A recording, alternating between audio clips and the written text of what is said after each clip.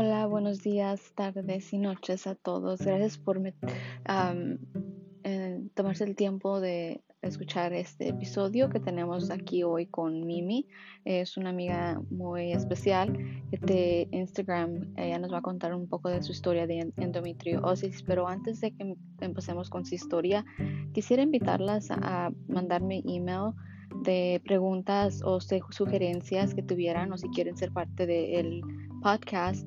También me pueden preguntar ahí o en Instagram. So el email es theendosispodcast@gmail.com.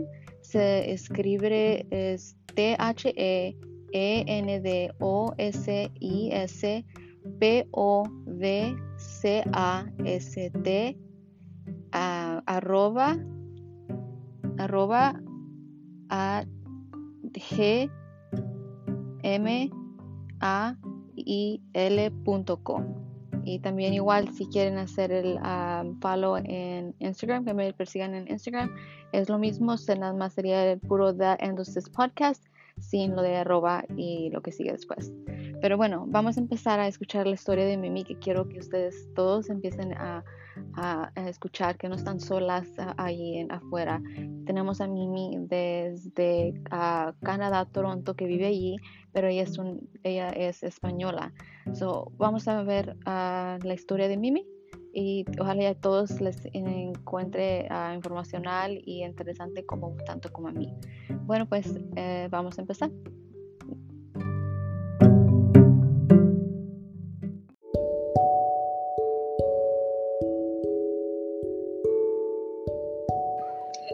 Hola, buenos días, tardes o noches a todos.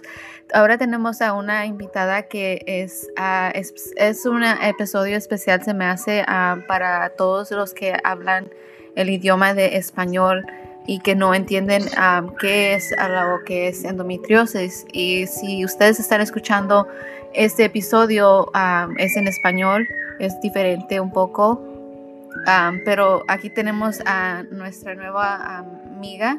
Hola, ¿cómo estás? Si quieres. Hola. ¿Cómo te sientes hoy en este día? Bueno, pues la verdad me siento muy especial porque te has comunicado conmigo para esta entrevista. Me siento muy contenta y a la vez de mi enfermedad, la endometriosis, hoy prácticamente me encuentro casi totalmente bien. Así que muy feliz en muchos aspectos. Me da mucho gusto cuando hablo con alguien que tiene endometriosis y que tiene un día bueno, porque como ya ves, no tenemos todos el día bueno, y la mayoría de los días estamos tratando de controlar nuestros dolores o cualquier otra cosa, ¿verdad? Así es. Pero te voy a pedir si puedes decirnos un poquito de ti para que los que están escuchando nos conozcan un poco más y te conozcan más siendo tú solo, sino sin endometriosis, pues, sin conocerte a ti nada más. Ajá. Bueno, pues mi nombre completo es Miriam, me conocen por Mimi, tengo 30 años y soy española. Allí en España he vivido normalmente en Cáceres, que es una ciudad pequeñita, y también he vivido en Málaga, que es una ciudad de costa y playa súper bonita. Y bueno, pues ahora vivo en Toronto, Canadá, y más que nada vine aquí por amor, pero me está gustando mucho conocer otro país, otras costumbres, otro idioma, por supuesto, otras comidas. Sí, claro. Eso es muy interesante de ti, que estás tratando algo nuevo en una área totalmente diferente. O sea, sí. Eso es que me da mucho gusto escuchar eso, que tienes ese valor de hacer eso. No mucha gente lo haría. Pero, sí, eso es verdad. Pero sí, dices que te trae, no quiero moverme mucho del tema, pero dices, ¿te mudaste por amor? Sí, así es. Qué lindo es. Yo conocí a mi pareja, mi actual marido, por internet, y al cabo de unos años decidimos ya conocernos y pues aquí estamos. Oh, qué casados suave. Incluso. Me da mucho gusto. Felicidades. Muchas gracias, guapa. Mira, entonces vamos a seguirla. Me da mucho gusto y saber un poco más de ti, más de Mimi. Te voy a decir Mimi, ¿está bien? Dale, Sí, sí, ok. perfecto. No digo, te dicen así, ya tal vez ni has querido, tal vez ni te gusta tu sobrenombre, pero hubiera preguntado. Pero sí. Sí, perfecto. Bueno, entonces yo sé que ahorita nos hemos reunido por la causa de endometriosis, y la causa que yo he decidido tener un podcast es porque yo me he sentido sola. Yo quiero, yo quiero saber, yo a la edad que tenía fueron como a los 31, que diría que fue que me diagnosticaron. ¿A qué edad fue cuando a ti te diagnosticaron? Bueno, pues a mí me diagnosticaron cerca de los 28. ¿A los 28? Creo que sí, ya los tenía cumplido. Pero yo vengo notando síntomas de endometriosis realmente y sinceramente como desde los 12 años. Y sí. Síntomas de dolor me refiero, porque, perdona que te interrumpa, Oh, no. Me vino el periodo con 11 años y yo ya tenía un periodo de abundante, súper abundante, y un montón de días. Podía durar mi periodo 10 días. Yo tenía que salir a veces del instituto, de la clase que me encontrara, tenía que salir vomitando, con fiebre, etcétera, etcétera. Ya desde entonces. Sí, y es lo bueno de esto es de que yo te creo todo eso, porque yo he pasado por todo eso, y espero que alguien escuche y que sepan que no están solas en esta historia también. Tus síntomas de endometriosis empezaron luego cuando tú agarraste tu periodo, yo diría, o fue un poco progresando. A ver, te cuento.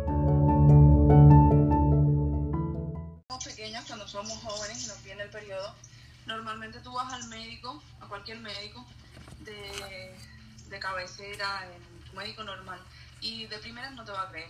Lo que te va a decir es que el dolor de regla es normal. ¿Verdad? Entonces, si ya exacto, con 11, 12 años, si ya estás escuchando que el dolor de regla es normal, ¿cómo no lo vamos a normalizar, no? Ese es el punto 1. El punto 2, me mandaron por mis insistencias y mis recurrencias de ir al médico. Con 13 o 14 años más o menos me recetaron anticonceptivos ya, porque decía que atenuaba los dolores, que regulaba, etcétera, etcétera. Nadie te habla de los efectos secundarios. Ya, claro. Entonces, lo que vengo a decirte con esto es que mis dolores se atenuaron ahí, ¿entiendes? Cuando con 13 o 14 años me mandaron ya una pastilla anticonceptiva. Pero se atenúan los dolores, no se atenúan los síntomas. Los síntomas seguían estando ahí. Yo seguía padeciendo sudores nocturnos, seguía padeciendo dolores en los hombros, en las rodillas, seguía teniendo muchísimos gases, da igual lo que comiera, da igual que no tomara bebida con gas, da igual que masticara bien, ¿me entiendes? Entonces, sí. Algunas cosas sí se atenúan con la pastilla anticonceptiva, pero otras no. Mi problema fue cuando a los 20 o 21, como te he contado antes, me fui a vivir a Málaga. Entonces estaba sola, no tenía la misma economía, entonces no podía pagar unas pastillas anticonceptivas que en aquel momento me valían 17 euros. No podía mantenérmelas, entonces como yo pensaba que las estaba tomando simplemente por regularme un poco, pues dije, ¡buah! Esto es prescindible, las dejo y ya está. Claro, en la hora que las dejé, a partir de esos meses, más o menos de 6 meses después de tomarlas, empezaron todos los síntomas y los achaques graves de ir casi desmayada al hospital, ¿me entiendes? Sí, y fue después de que dejaste de tomarte la pastilla, ¿verdad? Sí, exactamente. Sí, si yo hubiera seguido tomándome la pastilla porque hubiera tenido dinero, ponte, muchísimo más tiempo hubiera tardado yo en darme cuenta de que tenía endometriosis, muchísimo más. Sí, y creo que eso fue, mira, bueno que dijiste eso, porque creo que en mi situación eso fue lo que me retrasó a mí a saber que yo tenía endometriosis, porque yo misma me puse en anticonceptivos, y yo no sabía que eso te ayudaba bueno, pues hasta cierto nivel, ¿verdad? Como dices tú, que te ayudó hasta cierto, pero a camuflarla, digamos. Sí, pero es muy interesante lo que dices, porque eso tal vez muchas mujeres es lo que están pasando, es de que están tomando anticonceptivos y no saben lo que tienen o les están diciendo que es normal, como dices tú, que te dicen a ti. Exacto. Sí, porque yo también pasé por lo mismo. Es muy chistoso porque las otras muchachas que he entrevistado que han estado en tratamiento hormonal también han dicho lo mismo. Claro, es que te lo camufla y si no te miran, si tú vas a una revisión del médico y te revisan, yo qué sé, te revisan la estatura, te revisan el peso, te revisan las mamas, pero ¿qué pasa con lo que hay debajo? ¿Qué pasa con lo que no se ve? Porque hay mujeres con endometriosis asintomática que posiblemente no lo vayan a saber en su vida. Y hay mujeres que la tengan asintomática y son infértiles y no sabes de dónde viene esa infertilidad. Y sí. Y es por la falta de comunicación, por la falta de estudios y por la falta de todo respecto a todo lo que tenga que ver con la mujer y con el ciclo menstrual. Y sí, y chistoso es porque el primer episodio que hice aquí con en The Endometriosis Podcast, es una muchacha, la señora, ella también se enteró por tratamiento de fértil para poder tener niños. Si no hubiera sido por eso, ella nunca se hubiera podido haber enterado qué es lo que le estaba afectando. Pero sí, me he dado cuenta que muchas mujeres que han sido infértiles han salido que tienen endometriosis. Y es un poco triste. Exacto. Pero sí... es muy triste, sí. Sí.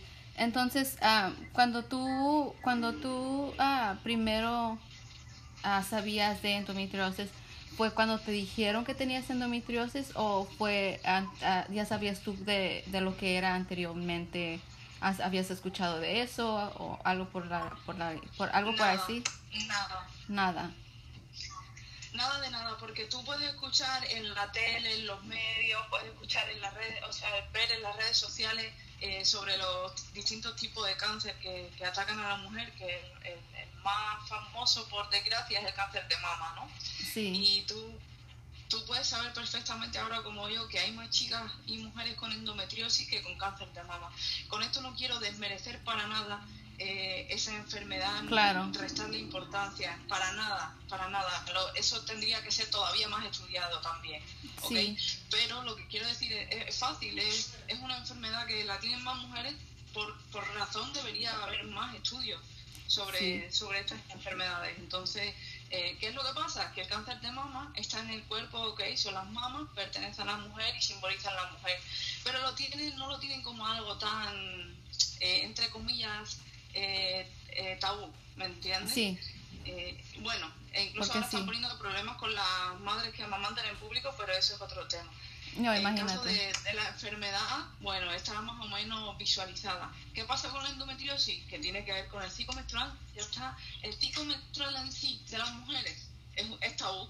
Es tabú porque yo he estado en grupos de Facebook de mujeres con endometriosis que han puesto, mira, hoy he tenido un coágulo, para preguntarle a las otras chicas qué pasaba, qué opinaban, qué podía hacer, de qué se trataba, ¿no? Cualquier información. Claro. Y esas mismas chicas son las que le han contestado que cómo subía esa foto de sangre, que es sangre, que es feo, que yo no quiero ver eso, que patatín, que patatán. Somos nosotras las mujeres las primeras que tenemos que normalizar nuestro periodo como algo normal. Nosotros no tenemos que ser niñas y tener que pasarnos la compresita o el tampón así a escondida para no tener vergüenza, porque Exacto. Es algo normal. Y me da tristeza que eso te pasó a ti. Es lo que da la vida. Eso es, sí, porque es muy triste que eso te haya pasado, o sea, especialmente siendo mujer y en un grupo donde te tienen que ayudar a hacer sí, ¿verdad? Y en vez de ayudarte te ponen abajo, es como imagínate a alguien más. Como censura, ¿me entiendes? Sí, me da gusto que tú no te diste por vencida ni nada, pero puede haber otra muchacha que necesitaba la ayuda y ya se dieron por vencidos nomás porque les dijeron eso. Imagínate que tú confías en un grupo de mujeres que saben que están enfermas como tú, que saben más o menos que van a padecer, si no una u otra van a padecer los mismos síntomas, que tú te encuentras con esa confianza y con ese valor para poner ahí algo y para preguntar algo, y esas mismas mujeres son las que te lo echan abajo. Entonces, ¿qué confianza te va a quedar? No vas a querer hablarlo ni con tu familia, ni con tu pareja, ni con tus médicos, ni con nada, porque porque te empieza a dar una vergüenza que no es normal, porque eso es nuestro cuerpo y es normal. Lo tenemos todas las mujeres todos los meses. Sí, y Luego, muchos... ¿ves? Sí, dime. No, y sí, muchos lo ven como tú dices, es tabú, no es algo de que habla uno de eso.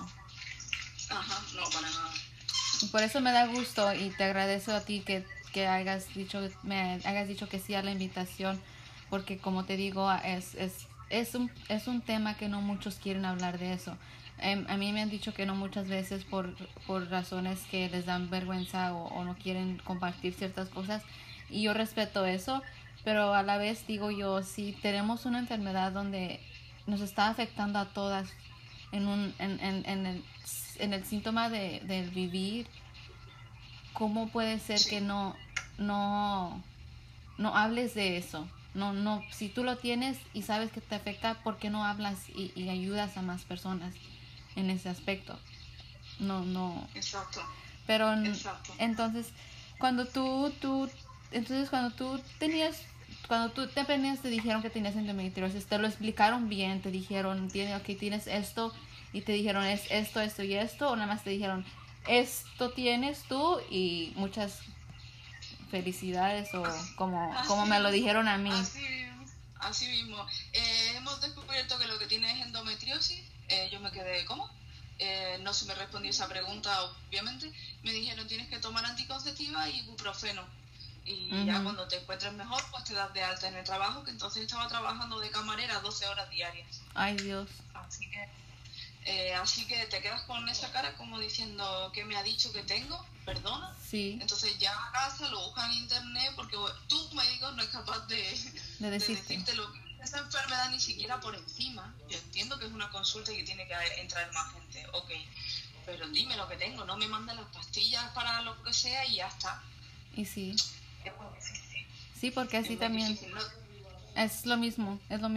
Tú tuviste que enterarte más por el internet que por tu mismo doctor, y es lo que se está peleando, es de que eduquen más a los doctores en lo que es la endometriosis, porque no saben, y es muy triste con las aseguranzas. Uno pelea porque ves a un ginecólogo y a otro ginecólogo, y es porque no te pueden ayudar, no te entienden, y es por la razón que no están educados, no saben lo que es. Tengo a una persona que estuvo en el programa, que mencionó que ella aprendió más de las redes en vez de su propio doctor. Claro. Que es muy triste, eso se me hace muy triste. Es así. ¿Cómo puede ser eso? Discúlpame, toda mi intención de Instagram que llevo sobre endometriosis fue por eso, precisamente, por la frustración de no saber. ¿Sí? También entras en algunas páginas y dicen una cosa, entras en otras páginas, dicen otra, pero tú no puedes esperar que los doctores te digan lo que tienes cuando los doctores en sí, en su propia carrera, han estudiado, si acaso, medio folio sobre lo que es la endometriosis, y tanto tú como yo sabemos que la endometriosis no se puede explicar en medio folio, porque nada más los dolores que padecemos, solo los dolores, no caben ahí. No. Entonces... Y hablando de dolores, ¿a ti te da mucho más el dolor cuando tienes tu periodo, cuando ovulas, o es durante todo el mes? Muchas. A ver, cuando más me duele, que tengo los picos de dolor y esas subidas bestiales que nosotros solo sabemos, ¿y sí? Es cuando tengo el periodo, sobre todo los 2 primeros días. Ahí Mimi no existe, no me hables, no soy nadie. Yeah. Muerta en la cama, te despiertas llorando, te acuestas llorando, pensando por qué tienes eso y rezando para que al día siguiente puedas al menos levantarte de la cama. Sí. Los demás días del mes, digamos que la ovulación lo noto, ¿cómo te digo? En la personalidad, en los cambios de humor, en la sensibilidad. Yeah. En esa época sí noto eso. Y durante todo el mes el dolor que tengo siempre es en la zona del riñón, digamos, pero es interiormente. como donde están todos los días. sería como por donde están tus costillas allí, más o menos. Ajá, sí, exactamente. Lo tengo detrás, pero se refleja adelante. Ajá. O sea que es toda esa zona, tanto del riñón como de debajo justo de las costillas, ese huequito que hay. Sí. Pues digamos que ahí tengo el endometrioma más grande y Ay, Dios. me inflama, me presiona y ese dolor es constante y diario. ¿Y cómo fue que tú te enteraste de que tenías allí eso? Fue el mismo día que te estaba contando que me dijeron que tenía endometriosis.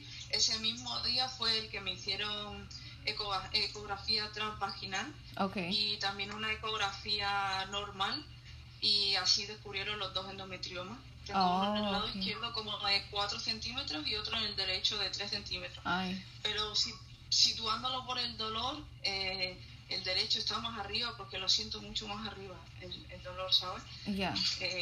Y sé que es más chico porque como que no lo noto tanto. El otro es más diario y este solo me duele a veces, el derecho, ¿entiendes? En veces, sí. No, sí, yo te entiendo. Tristemente te entiendo en eso, en ese aspecto, pero sí, como dicen, desgraciadamente, eso es todo. Como tus síntomas que tú te explicarías, yo sé que has dicho que has vomitado, has tenido temperaturas y como que otros síntomas tú explicarías para alguien que está escuchando que quisiera relacionar sus síntomas con alguien más. Bueno, pues te cuento que en mi Instagram voy basándome un poco en mis síntomas, precisamente. Sí. Porque los posts que utilizo son de estos que te levantas, te duele algo y dices, esto es de la endometriosis, voy a escribir sobre ello, ¿sabes? Yeah. Te inspira eso, tu propio dolor, ¿entiendes? Entonces, ¿qué te cuento? Pues mira, desde estreñimiento, fisura anal, diarrea, dispareunia, es que es de todo, me pilla de todo. Creo que taquicardia, sudores nocturnos y sobre todo más de hace un año para acá que el efecto como de las anticonceptivas he notado que ha mermado en mí. Como que me hace el mismo efecto y voy notando cada vez más síntomas. La pérdida del cabello. La pérdida del cabello, sí. Las uñas. Es que hay tantas cosas que no sabía que eran de la endometriosis y al cabo del tiempo investigando y cuando más me he interesado sobre el tema, porque una cosa es que te lo digan y otra cosa es cuando tú lo asumes. Sí, y claro.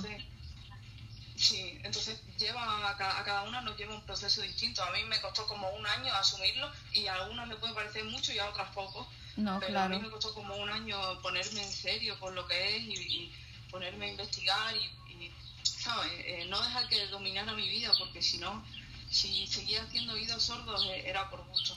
Y sí, te domina y como dices, tú domina tu vida. Se toma de todo. Y yo sé que en muchas ocasiones afecta tu estado mental. En ese aspecto, ¿tú dirías que te ha afectado a ti? Sí, por muchísimo, por supuesto.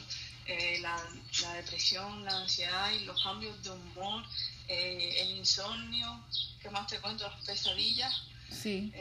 Todo está relacionado, aunque hay cosas que a lo mejor pueden escuchar y saber y decir perfectamente que no son causados por la endometriosis, pero sí es una reacción indirecta, ¿me entiendes? No, claro. Porque exactamente, si el insomnio sí lo produce la endometriosis, lo sabemos, y tú al día siguiente te levantas muerta, tú no vas a rendir en tu trabajo, tú vas a tener una fatiga crónica ahí todos los días. Entonces, ¿sabes? Encima hay unos efectos de la endometriosis que causan otros efectos también. Sí. Y hay que luchar con todo eso y con el dolor. Y sí, claro. Y es lo que tenemos, es lo único que tenemos es para controlar los dolores uno mismo. No sé cómo explicarlo, pero a la vez pueden decirte muchos de cómo te pueden ayudar ciertas cosas, como muchos que tienen la botella de agua caliente, los heat pads y todos esos te ayudan mucho. Sí. Pero es cuestión de persona por persona que que dirás le puede ayudar a una persona y a la otra no puede ser que no le ayude a la otra. Sí, claro, ¿En qué porque la endometriosis es un mundo. Sí, y qué es lo que a ti te ayuda para poder soportar tus dolores? Bueno, un poco en sentar cabeza respecto a esto, pero siempre lo que dice primero, la botella de agua caliente sobre todo. Sí. También últimamente he empezado a usar Ovira, que es como Livia, son electroestimulación. Okay. Entonces esto no quita el dolor, pero sí digamos que lo camufla, ese rato que lo tienes ahí lo camufla. Y junto con la botella de agua caliente, pues eso es lo que más me ayuda. Y también consumo cannabis, que por suerte donde vivo es legal y puedo conseguirlo tranquilamente, tanto CBD como THC. Sí. Yo recomiendo mucho el CBD porque es legal, ¿me entienden? No tiene efectos secundarios, no es aditivo, no es droga, y lo recomiendo mucho porque a mí, sobre todo lo que estábamos hablando hace poco de las emociones y tal, entonces me controla mucho la ansiedad, me controla mucho la depresión, el apetito, el insomnio, me ayuda bastante. Solo que con el tiempo merma un poco y yo prefiero usar también THC porque no tengo problema con eso y consumo cannabis completo. Pero yo recomiendo mucho para las mujeres con endometriosis el CBD porque, ya te digo, además de ser legal, ayuda a una serie de cosas en conjunto, no solo al dolor. No, y sí, y fíjate que ahorita en todo lugar lo puedes conseguir, que es el CBD, es legal. Exacto. Y eso sí ayuda a muchas que he entrevistado, sé que les ha ayudado el CBD y también el cannabis también ayuda mucho. Y creo que en la comunidad de la endometriosis el cannabis es algo que se habla mucho de eso, porque ayuda mucho a los dolores, como dices tú, al apetito, al vómito, el asco, todo eso, y no tienes que tomar todas estas pastillas en cuestión de tomar nada más, y les venden en forma de diferentes. Sí, ajá. Pero la gente tiene mucho problema con eso todavía, aunque creo que como nuestros dolores son tan fuertes, somos personas que nos animamos a probar de todo, que te crees todo con tal de que algo te quite el dolor.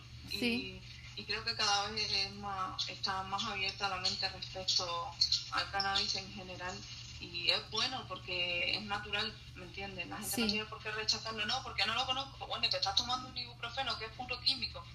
Y no vas a comerte, porque se puede comer, se puede tomar en cápsula, se puede tomar en aceite, se puede tomar en parches, se puede tomar en golosinas, en dulces. Y también me acabo de enterar que lo tienen en forma de supositorio también.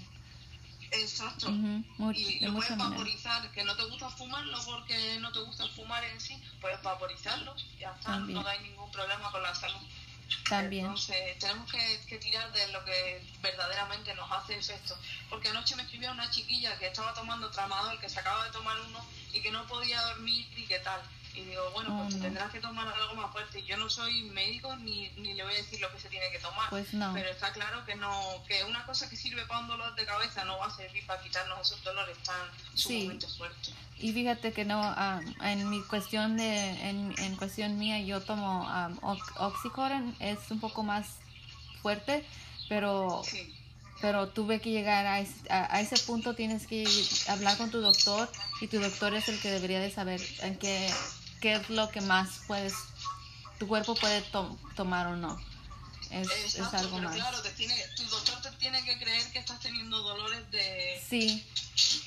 ¿sabes? De que te hacen perder la cabeza por segundos, porque a mí a veces de tanto dolor se me nubla la cabeza incluso, y ni siquiera puedo articular palabras ni nada por el estilo. Es como un mareo que te da. Sí, ¿verdad? Exactamente. Eso es algo que recientemente me ha estado sucediendo a mí.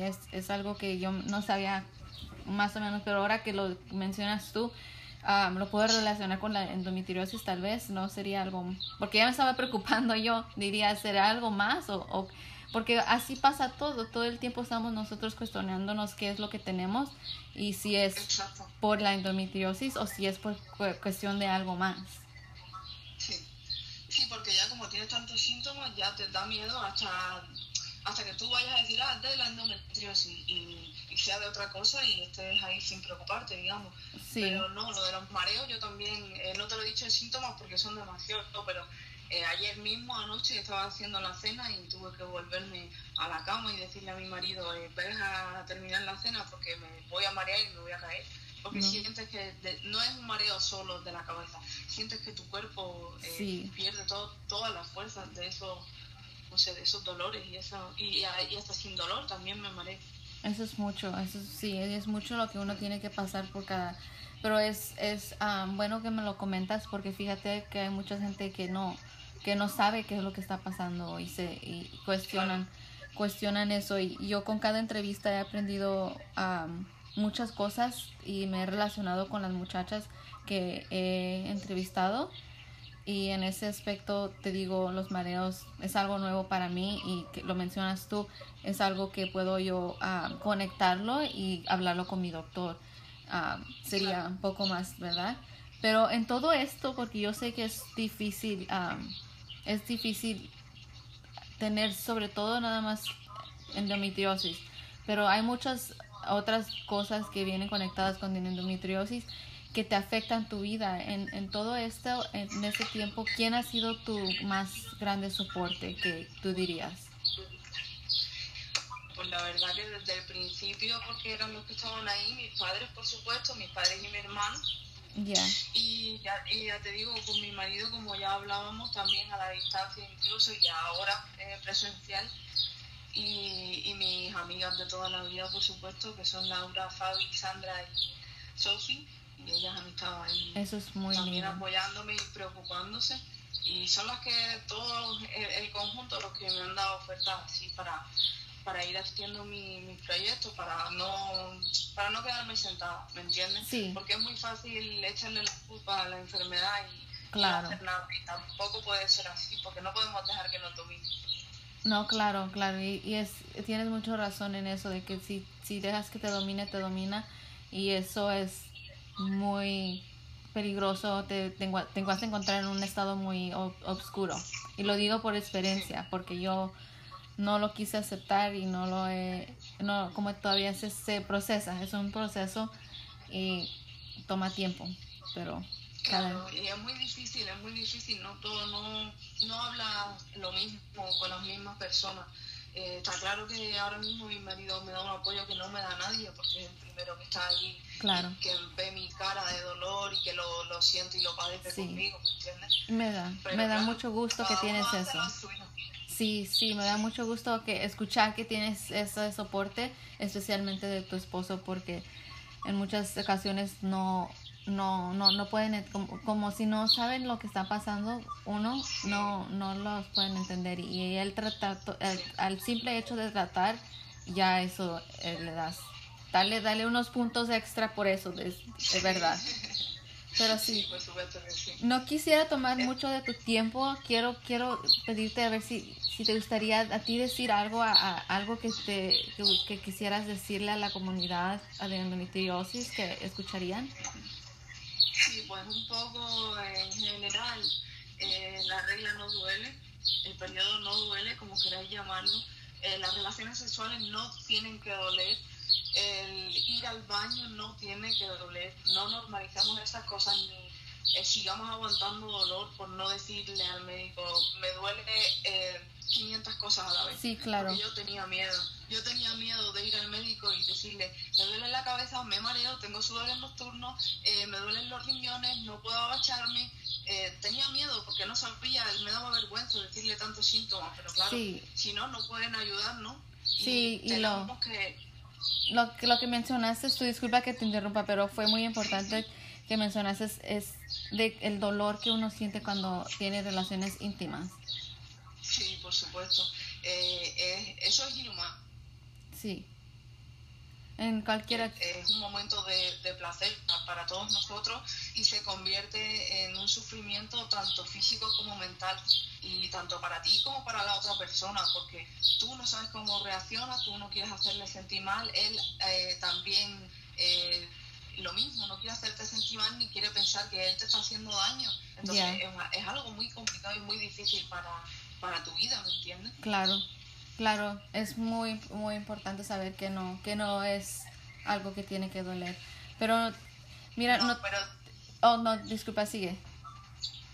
No, pero te digo que te quería decir, por si alguien lo escucha, que tiene solución, se puede mejorar, a lo mejor no podemos quitarlo del todo, pero se puede mejorar. Hay fisioterapia del suelo pélvico y distintas cosas que nos pueden ayudar bastante. Eso es todo, y hay que mantener la mentalidad positiva, tal como tú la tienes, sí, igual. Por supuesto. Muchas gracias a ti por estar en el programa, me da muchas gracias mucho gusto que has compartido todo. Sí, muchísimas gracias. No, gracias a ti.